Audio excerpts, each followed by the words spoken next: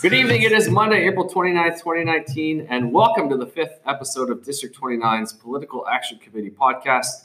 This is District 29 Unpacked. I am your host, the three-eyed raven, Adam Gibson. We're coming to you live from the Grand Keep, or maybe the crypt of House OSSTF 29. Say hello to my regular co-hosts, the Theon Greyjoy to my brand start, Chris Masterson. You are not a seer, first of all. And second of all, I'm not going to die for you. You're a good man. You're a good man, Theon.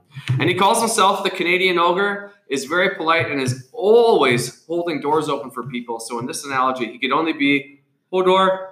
Say hello to Jason Bremner. Hodor. Hodor. And what do we say to the god of public education cuts? Not today. We are well over 200 listens between the 4 episodes. Continue to access us via the podcast app on your Apple device. Email at d29pac@gmail.com. Follow the District 29 PAC Twitter account at OSSTFD. Thanks in advance to tonight's sponsors who continue to generously support our segments. Go back and listen to the late March episode and you'll hear all about the cuts, the whole cuts, and nothing but the cuts. But tonight is something a little different. We are joined off the top by Kendra Kilpatrick from North Hastings High School. She teaches mathematics. And Kendra, I want to ask you about a recent meeting you had. So you met with local member of provincial parliament, one Mr. Daryl Cramp. I did. How did that go? It was very interesting. Mm-hmm. I really am wondering how he got his job. He was elected. But by who? I don't know. Who would elect him? Why do you say that? He really, really is disconnected from what is happening in the education system. Okay. He was throwing a lot of numbers out. I'm not sure where they came from. I haven't had a chance to cross-reference all of them. I think maybe that was the idea. Probably. To bury you in data. And yeah. You should work at the board. I know. I mean, or be a math teacher with all those numbers. I don't know. He couldn't answer many questions surrounding e-learning. I don't think he understands what e-learning actually is. And I think he was mixing up what we call computer literacy with e-learning. And e-cigarettes, maybe? Maybe, yeah. He said that when I questioned him about the fact that in the North, we have very spotty internet.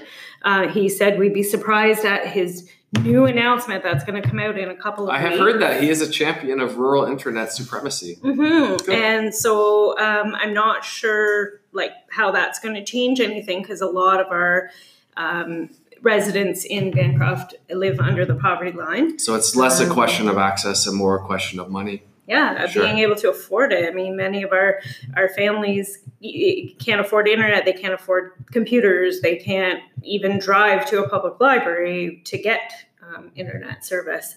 So he said, but, everything's online now, online applications, online, you have to do all these certifications online and all this kind of stuff. And when I was questioning him about the actual students doing a course on a computer, he still couldn't fathom that idea and didn't understand that there was no teacher in the room for those students. And he said, well, that can't be.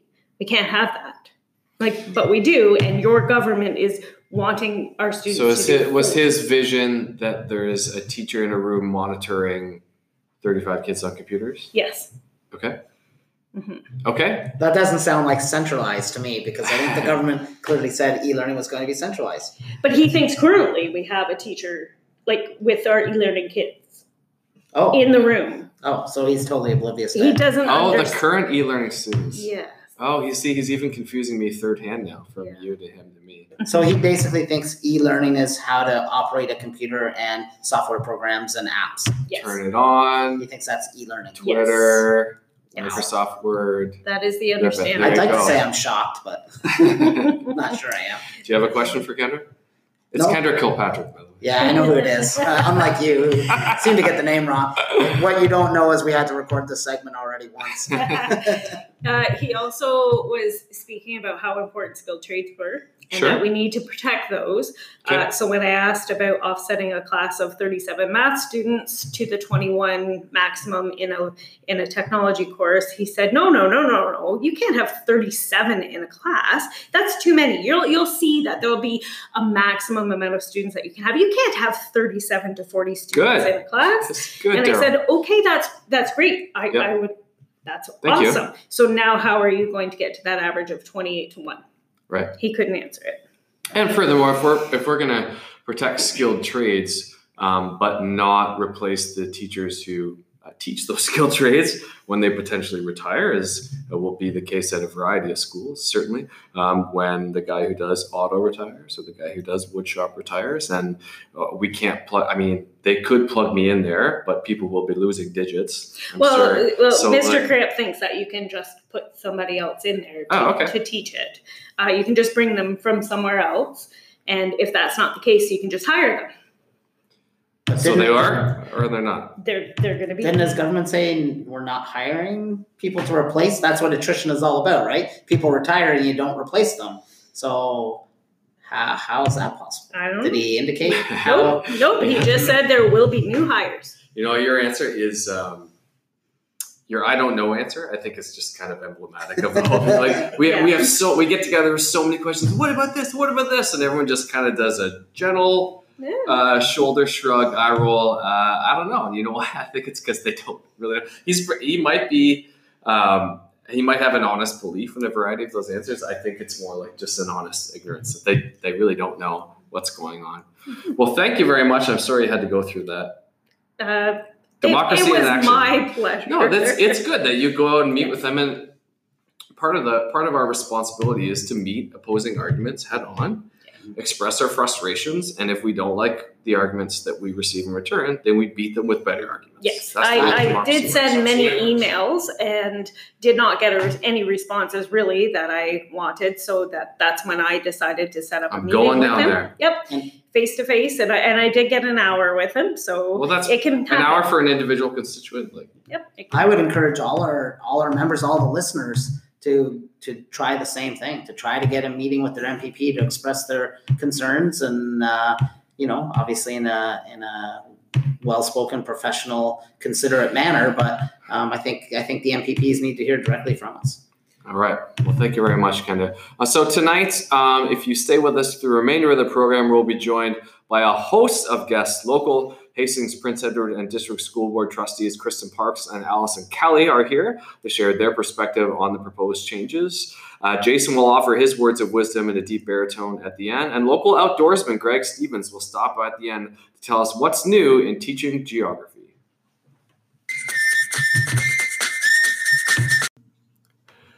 Today's podcast is brought to you by the Snitch Line. Does a conversation with your child's teacher seem inconvenient or too easy? With a simple visit to fortheparents.ca, parents can have rebel educators publicly shamed, placed on administrative leave, or drawn and quartered. Calls go directly to Premier Doug Ford's personal cell phone, where they join a host of incriminating evidence, including the ghost of deals past. Never fear a report card, open-minded classroom, or professional opinion again. With the Snitch Line, we all get stitches. Okay, we are here with Allison Kelly and Kristen Parks, both rookie trustees with the Hastings Prince Edward District School Board. True story. Thank you very much for being here, ladies. And we had just a handful of questions we wanted to run through to get the perspective of the trustees on the proposed cuts and changes in general, which have been suggested by the ministry and which may be coming down the pipeline for next year. So I'm curious, off the top, what information have you as trustees received from the ministry regarding funding for next year? So we haven't received any more that you have probably seen. Okay. The ministry sends their memos to the director. She sends them to us, and all those memos that you've seen, this is what we have, got. Last Friday, the grants for student needs was released. Okay. So we got that. And that just gave us an overview, like a summary of the funding. So we're still waiting for the technical. Yeah, we had our paper. first public budget meeting last week. And we were just told, they're not here yet. And then, of course, a couple days later, the reports came out. Okay. We are meeting again, I believe, the 27th of May. And that'll be the next time that we then have further conversations. Now, that said, it's possible we'll get more information before that. But at this time, we know what you know. Yeah, so more or less what's been publicly reported. Correct. Is Yeah. what's known to you guys. Okay. So based on what you've seen so far, both from those reports in the news in general, do you have a perspective as a trustee? Do you have perspective as trustees on the proposed cuts? Opinions, positions? Tread carefully. No, I am. So, for me, it's really wanting to understand how the funding model is dictated to us through the ministry, really trying to understand, like we hear about envelopes and envelopes within envelopes, right? Of how here's money for this particular thing. Here's how you spend it. You can't cross over into other areas. Until I get my head really wrapped around what that looks like. I know Chris was razzing me on Twitter. I made a comment about, if you're going to cut, just be honest about why you're cutting. And Chris is like, there should be no cuts for revenue. And I agree. I 100% agree. I was a business person too. You don't cut, like you spend money to make money. Like that's how this works. Yeah. And I think the whole idea of cutting, again, a lot of this is just my personal feeling and being in a community of people living in poverty, is when you're like, for example, I know we're going to talk about the e-learning briefly. When you're forcing students to take e-learning courses, when I think it's like 20 or even more % of my community, I'm in the county, doesn't have the internet, right? Or even as an adult, e-learning can be challenging for myself, right? For students, e-learning is sometimes challenging. So for me, if we're going to cut, I want to know what we're cutting and what other things are, I need to be informed before we do this. It sounds to me like it's still unclear to you what your powers and responsibilities are as a trustee once the cuts, what you can control or what you can't control. That's not clear to you yet. Well, we don't know what's going to happen yet. Right. So until we get the technical paper, until staff has reviewed it and told us how it's going to kind of work out for us, then we come in and look at that. And that's like in talking to people and Federation and the board and in the, community of teaching writ large, that seems like a common theme. Like we know there's something, but no one knows details. Right. And honestly, my best guess is that the Ministry of Education does not know details. Right. They have kind of big, broad statements of things they're going to do, and then they get into the details and take a big gulp. Well, and go like, possibly. I know I've heard Pascal Charles, Dr. speak. Okay. And he is an expert in education. I know he said he was never consulted on anything, nor some of his peers, right? So I think it is interesting. And we don't know what we don't know yet, right? So okay. Trying to understand. So then it might make the next question a little moot, but what I had laid out was how as trustees can you ensure that the limited funds that are dedicated to us will be there to support student learning? That is, do you have review, input, consultation on the budget and the way it's delivered? So we do. So the staff will bring a report back to us. Okay. And we do have to sign off on all of that. Again, we don't know, what's going to happen, but we know that we want to maintain a student focus. Okay. We want to focus on special education. So we want to keep staff in schools. If that's where the focus needs to Correct. be, I think. Okay. So, and also focusing on student mental health, but also the mental health of the staff in the schools, making sure they have the supports they need. So we don't know what's going to happen, but we know that we need to make sure we have enough staff in those schools. Well, that's great. Those priorities sound really good. Absolutely. Okay. Yeah. So let me ask you now about the community in larger focus. What response have you guys heard from your constituents regarding the proposed cuts? I have received 0 emails. Really? From any of my constituents. Yeah. Are there conversations with people stopping you on the street? Are they contacting you on social media? Anything? A little bit on social media. Most people who are reaching out to me are educators. Okay. They are the frontline workers. They are the QP members. They are the EAs, the bus drivers. These are the people who are talking. And these are people I already know. Yeah. So they're already part of my network, my community. But outside of that, I haven't. I don't know, Kristen, if you've heard anything. I've heard from some students, and I have a daughter that's a teenager, and her friends went on that walkout. And being a trustee, I was like, well, la la la. I know nothing. Same thing as me too. I'm going to Toronto. No. But so they did that. The students know about it. The students are worried. They made signs during class, and they're worried that they're going to lose out on special programs. Right. They're worried they're not going to have opportunities that they should have. Sure. And I'm hearing from staff too, but what I'm learning from staff, I mean, obviously some are worried about their job security, but mostly I'm hearing that they're worried about the students and that students aren't going to have the supports in the schools. Yeah. And you're going to the town hall soon? I am. We're leaving in Wellington. Yeah. And I believe Trustee Parks is coming as well. We're a package team. No, we're not. So you might... pending that tonight, Absolutely. There might be a lot of feedback coming from your constituents. I expected, and that said, I do work in I work in the radio industry, so people are always talking. And I work with, there's a lot of educators who work, believe it or not, work at the radio station now, some of them with the board. So they have a lot to say, again, but they're coming from the education standpoint. Okay. But I'm very interested to hear because, as you know, we've closed 2 schools in the county. Yep. 5, I believe. Was it 5 were up on the block at one point? So it's a very sensitive issue in our community. And the whole being rural, we have a high poverty rate, high teen pregnancy, mental health statistics in our community. It's a big deal. But what's amazing is so many in our community want to come together. They want to know what can we do to support our students. So people are hungry and anxious to step up and support what our teachers and educators and everyone in our school, the staff are doing. Well, that's good. That is positive. So on that note, what efforts do you think that both members of OSSTF and citizens who are not should make to push back against the cuts or to push for the changes that they should see?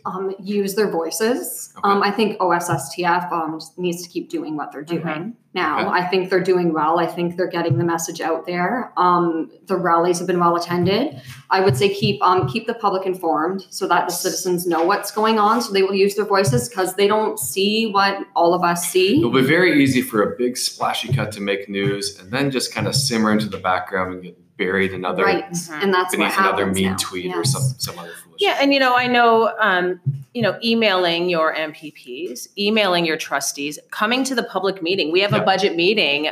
I think it's May 27th. Yes. I can't totally public, right? It's public. Show up. Okay. And beforehand, the agendas our public agendas are released on the website a couple of days beforehand. Look at the agenda. If you have questions, if you want us to ask something, email us and say, hey, what does this mean?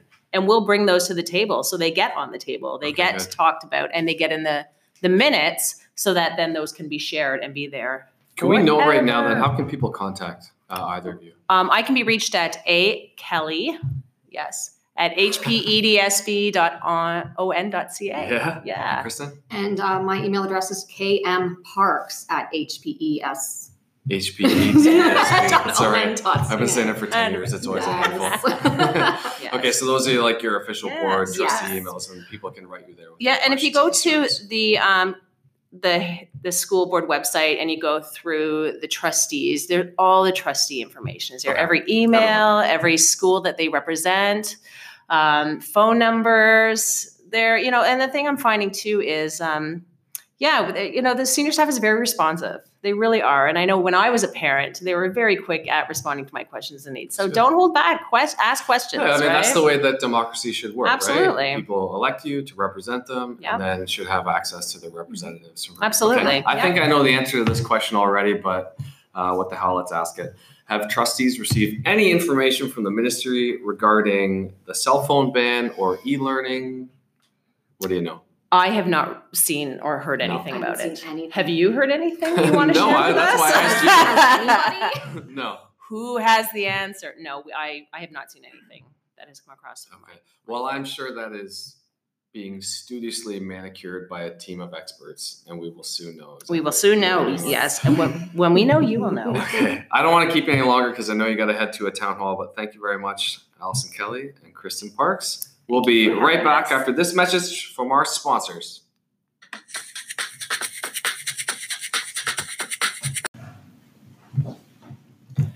Now playing everywhere in Ontario.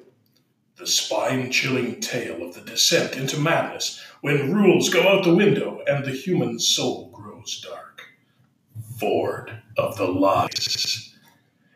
He didn't have a mandate for all this. When will it stop? It won't. Ford of the Lies. Sharpen a stick at both ends. It's time.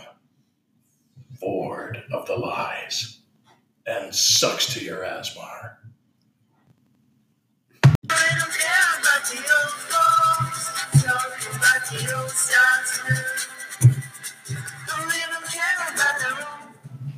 All right, we are here with the Arya Stark of OSSTF District 29.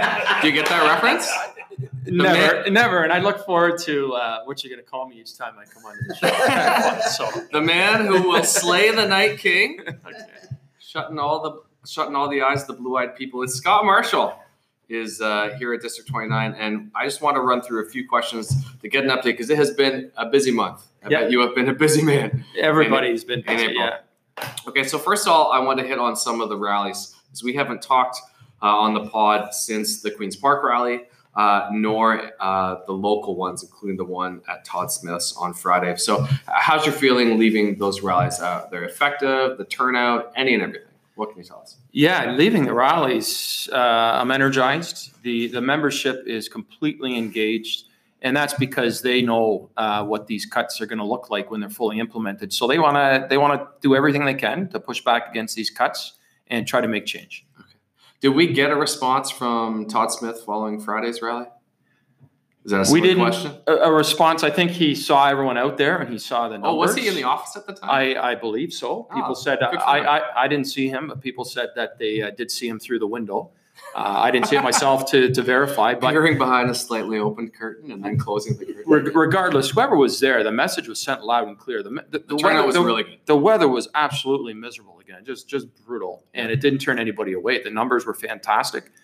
So I think it sent a message loud and clear. I thought they were up from the first one. Yeah, I agree. There were traffic jams on Friday trying to close the loop. We would walk a bit and then have to stop, and walk a bit and have to stop. And we didn't have to do that. No. When there's numbers that big, I think there's some technique now to keep it moving. And it got held up a couple of times. We'll get better at it. Was there anything from provincial following the Queen's Park rally? Anything from the ministry? Anything from provincial executive? Some feedback following it? Well, from the ministry, we continue to get just mistruths, smoke and mirrors. That's what we're getting from the ministry. That hasn't changed. Provincially, the numbers at that rally sent a message. The government's strategy appears to be to try to pin all this on union leaders. Thugs like you. You got it. But it's hard to do when there's so many people engaged in this issue because there's no way that union leaders could draw a crowd that large unless there's an issue that resonates with the broader community. And that's exactly what's taking place. And yeah, that turnout at Queen's Park on that day was fantastic from the point of view of seeing how many people are prepared to step up and defend public education. I think we actually have a comment here from Lisa Thompson in the Ministry event. They have nice long ears. Again, I mean, just more nonsense. It's absolutely absurd.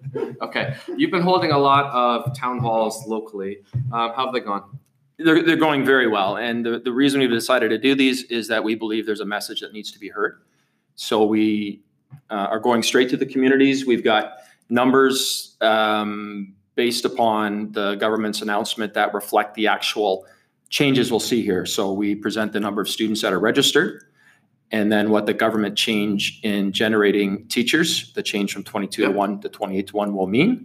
What that will mean as far as a loss of the number of classes goes when those teachers go, as well as a discussion about e-learning and the problems that we're going to see with that program as well.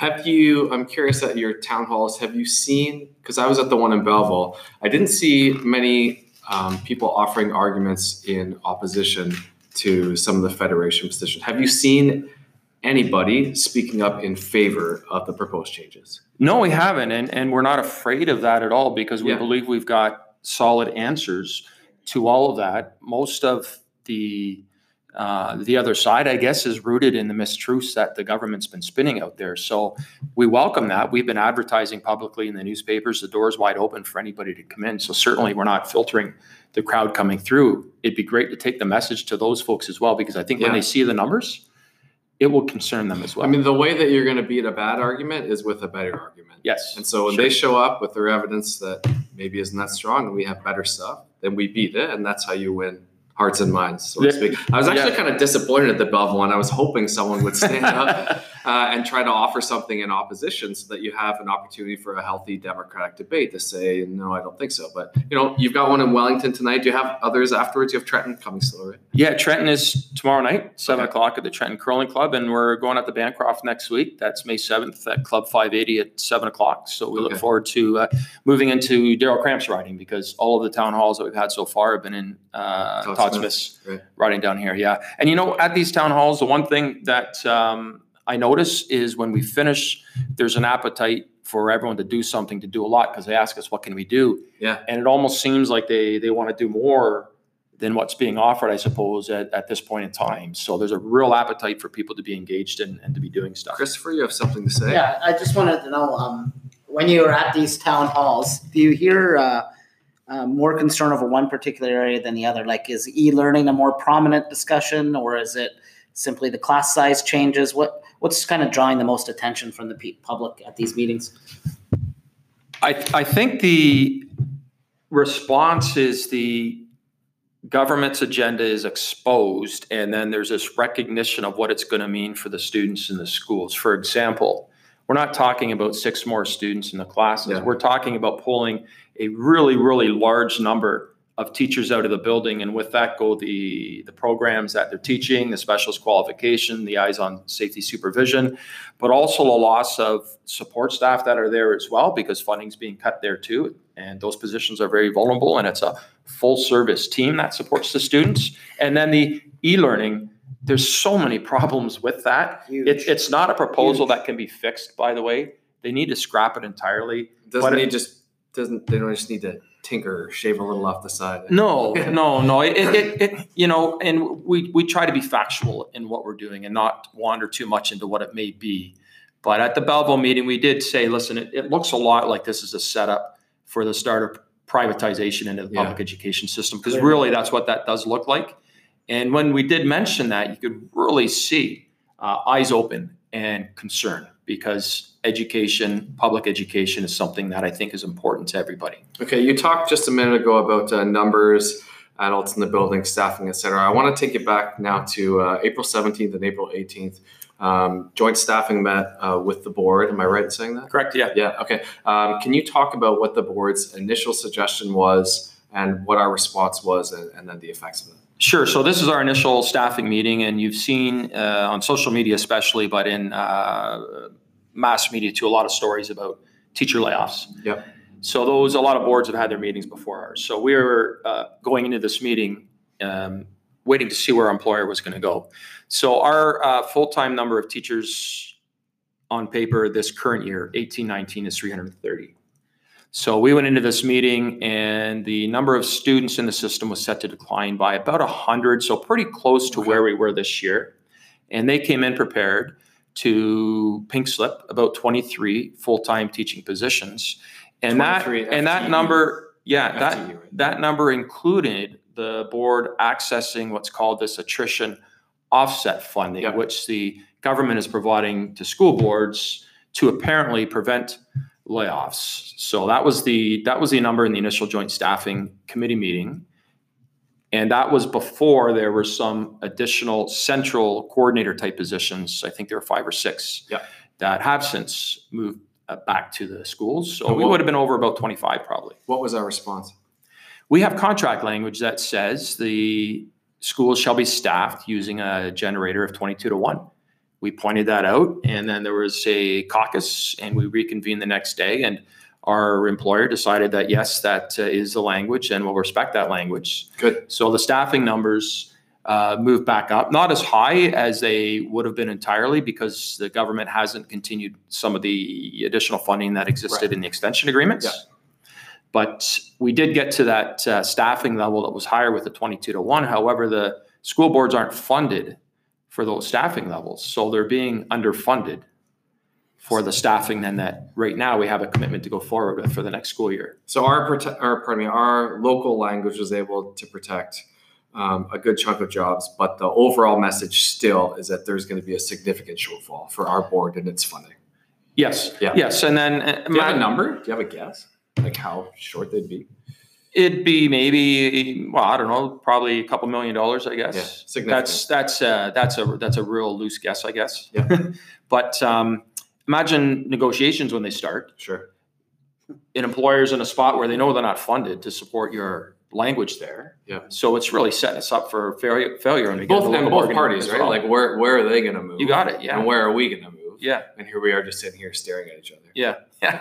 And the bottom line is that still down the road, if not immediately, it's still at some point you're going to get to that 28-1 number as long as the ministry keeps going with the direction they're going in. So it is, locally it's right now going to be 22-1 for next year, but eventually that's still coming. Good news, CeeLo, it's not until after the next election. That's a significant point, Chris, because listen, job security is very, very important to anybody in any occupation. Mm-hmm. Absolutely. But we can't leave this discussion entirely around whether someone is laid off or not. Yeah. We have to look at the number of adults that are being removed from the schools and the changes to the way students are going to learn, so i.e. e-learning, and what their high school experience will look like when all of this is fully implemented 4 years from now. Because I've been saying since the start, it's going to turn the high school education experience upside down. And I haven't changed my mind at all that the students are going to have far fewer choices. They're going to be fewer students graduating because it's going to be harder to accumulate those credits. And it's going to be much, much harder to meet the needs of all the students. So student success is really, really, really going to be compromised. Let me offer an example, a very personal one, just before we sign off. Right now, at Bayside, there's about 120 kids signed up for law next year, and that would be probably about 5 sections. I've got a lot of the law program. I think I would have been in that 23 that went, if we didn't have that language. So we're looking at about 5 sections of law. Now, there are other people in the school who have taught it before, but to take if I were gone, then that would mean someone else would have to fully assume that role, and they're leaving something else behind if they're taking on the role that I had, or those 120 kids and a law program are kaput, right? And so there's 120 kids, 1/6 of the school, something like that. I think programs like law would be cut out. I don't think you're going to see them 4 years from now. Mm-hmm. Well, the good news is, we had some local collective bargaining language that protected us a little bit for a year anyway. Okay, we got to get you to Wellington. Thank you very much, Scott. We'll be back right after this message from our local sponsors. Go! Today's podcast is brought to you by the new standardized math test for teachers. What better way to understand your students and the rigors of EQAO than to dive into your own bubble sheet and long responses? Code 20, bitch please. Join the fraternity of Sigma Delta Pi and head back to school, because there's no better way to prep for that 4U English class than with a review of permutations and factorials.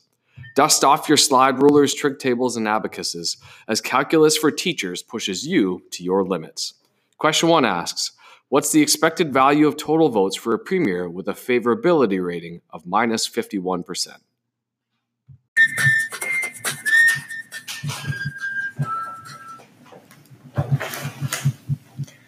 The calls have been made, and we must answer them. The lines have been drawn, and we'll stand to them. While the scope of the madness might seem almost beyond reasoning, we must not retreat because the prospect of dealing with the problem seems too large or too vast. We watch healthcare and public health and the arts and any number of other public services set alight in some medieval inquisition for efficiency, and we see it for what it really is.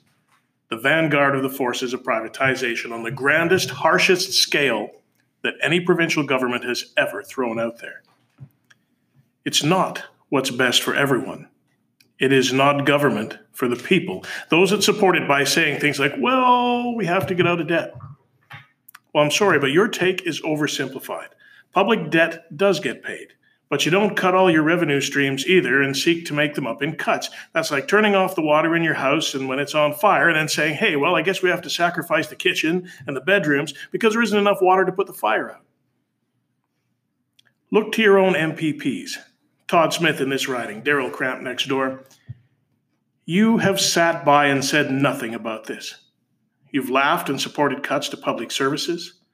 You have not said one word to protect public education, healthcare, public health, children with special needs, the loss of money for rape crisis centers, or any one of 100 or more other things that have just started to vanish along the way. Your responsibility is to speak for the people of your riding. You have been silent. We will all remember this, and the clock is ticking on the next election, and I've never seen so many people so eager to vote as they are right now.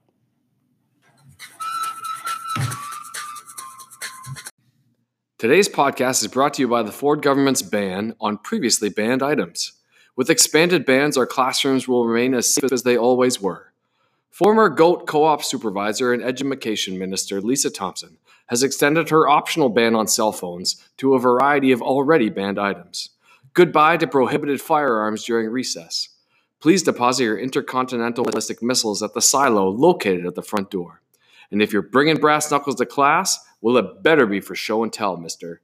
Luckily for us, these weapon bans remain at the discretion of our law-abiding teachers. Minister Thompson banning things that are already banned since 2019.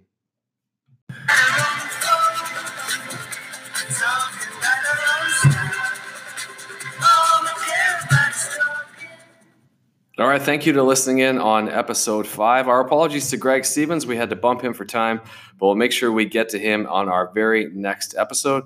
A reminder for those people in the north that May 7th is your town hall in Bancroft at Club 580. Check it out and bring some members of the community so they can get the lowdown on what the cuts mean for Bancroft and the board as a whole. Indeed.